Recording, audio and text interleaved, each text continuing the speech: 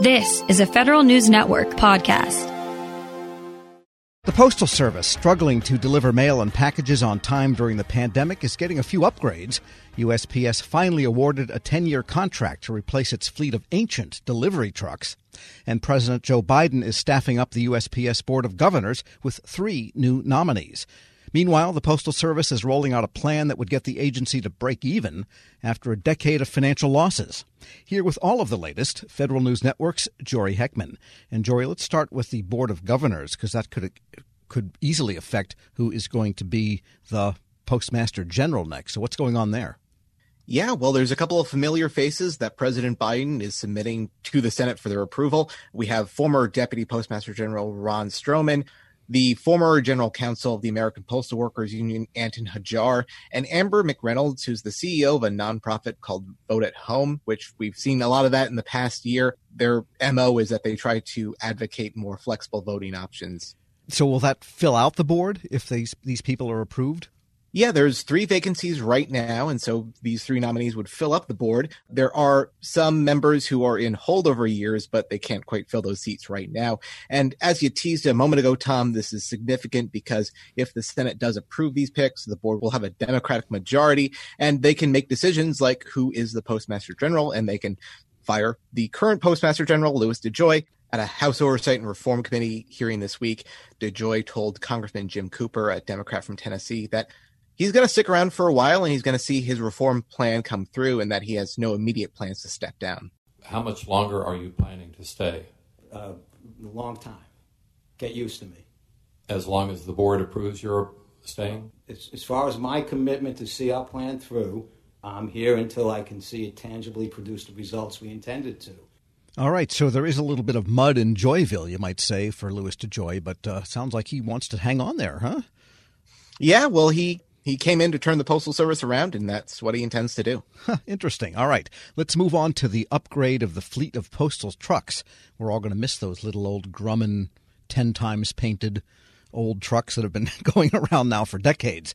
Yeah, emphasis on LLV there, the long life vehicles. Some of those are running around for decades now, I think upwards of 25, maybe even 30 years. Well, a few years ago, I guess maybe 20 years ago now or so, they bought Ford minivans for the fleet. I think they lasted about 6 months before they fell apart at the axles. So what's the latest now?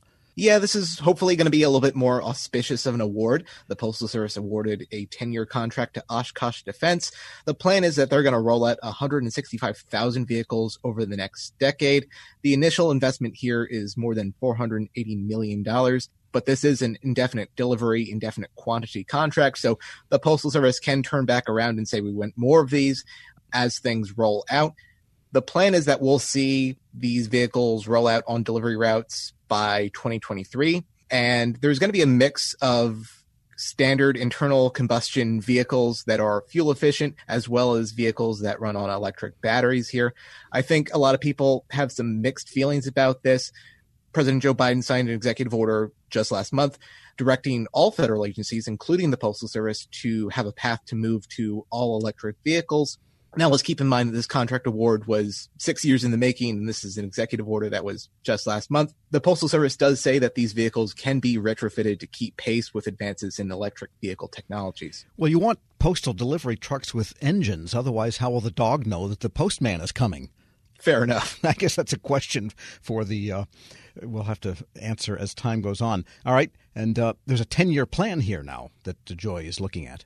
Yeah, we've known about the 10-year plan. We've actually known about it for a couple of years now. It predates DeJoy, but it's finally coming around now. And we actually got a couple of details about it. DeJoy said that the Postal Service is looking to cut costs, and the way that they're looking to do that is that they're going to run less of its mail through its air carriers and rely more on ground transportation for delivery. Now, to do that, they're going to be asking for some wiggle room with what on-time delivery means for mail. They're going to narrow the scope of what 2-day local delivery is going to look like and instead move more towards 3 to 5 day delivery for mail. So again, he's looking at cutting costs there, but raised some concerns from members of Congress, including Congressman Stephen Lynch, a Democrat from Massachusetts. He's warning that this is coming at a time when the Postal Service is trying to raise rates and potentially cutting service. And he warned that it could be a downward spiral for the agency as it competes with other private sector businesses. If the business plan for the post office is to deliver an inferior product. And we're in competition with FedEx and UPS and Amazon. That spells trouble. That leads me to believe that we would be going into a downward spiral. The solution can't be to not deliver the mail or to deliver it 3 to 5 days, instead of next day delivery when we can get around to a delivery. And again, that's Congressman Stephen Lynch, Democrat from Massachusetts. And there are some other measures in there, too, in that plan to return stability to the finances of Postal Service having to do with Medicare. Yeah, no, this is the latest iteration of postal reform that lawmakers have introduced. They've kicked more than a few pieces of legislation around in recent years. This latest iteration would have new postal retirees be required to enroll in Medicare once they turn 65. The thinking behind this is that all postal retirees pay into Medicare, but about 25% of the workforce never enrolls in Medicare. In addition to this, this would eliminate the Postal Service's requirement to pre-fund retiree health benefits well into the future. And so between those two things, DeJoy said that this would reduce the Postal Service's future liabilities by about $40 or $50 billion over the next decade. But that's only a part of it. He said that the Postal Service projects $160 billion in liabilities over the next decade. So a part of reform, but not all of it. So moving everyone to Medicare then I guess the theory is it would take the cost of hospitalization off of the pension plan that the Postal Service operates, shift it to Medicare, and that's how they would save money. But there would still be the idea. Part B and donut plans and so forth from the Postal Service's plan that they do pre-fund every year. Yeah, that's the idea. Well, we'll see how that goes over. And how is this gambit being received by the postal employees or their unions?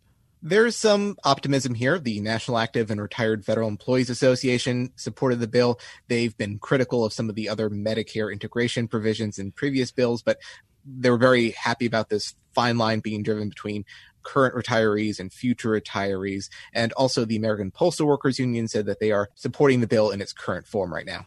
Federal News Network's Jory Heckman, thanks so much. Thanks, Tom. Check out his story at federalnewsnetwork.com. Looking to expand or move your company? Ohio has the talent you need to scale for growth. Ohio's central location, reliable infrastructure, and top-ranked business climate are here to help you succeed. Get to business. Visit successinohio.com today.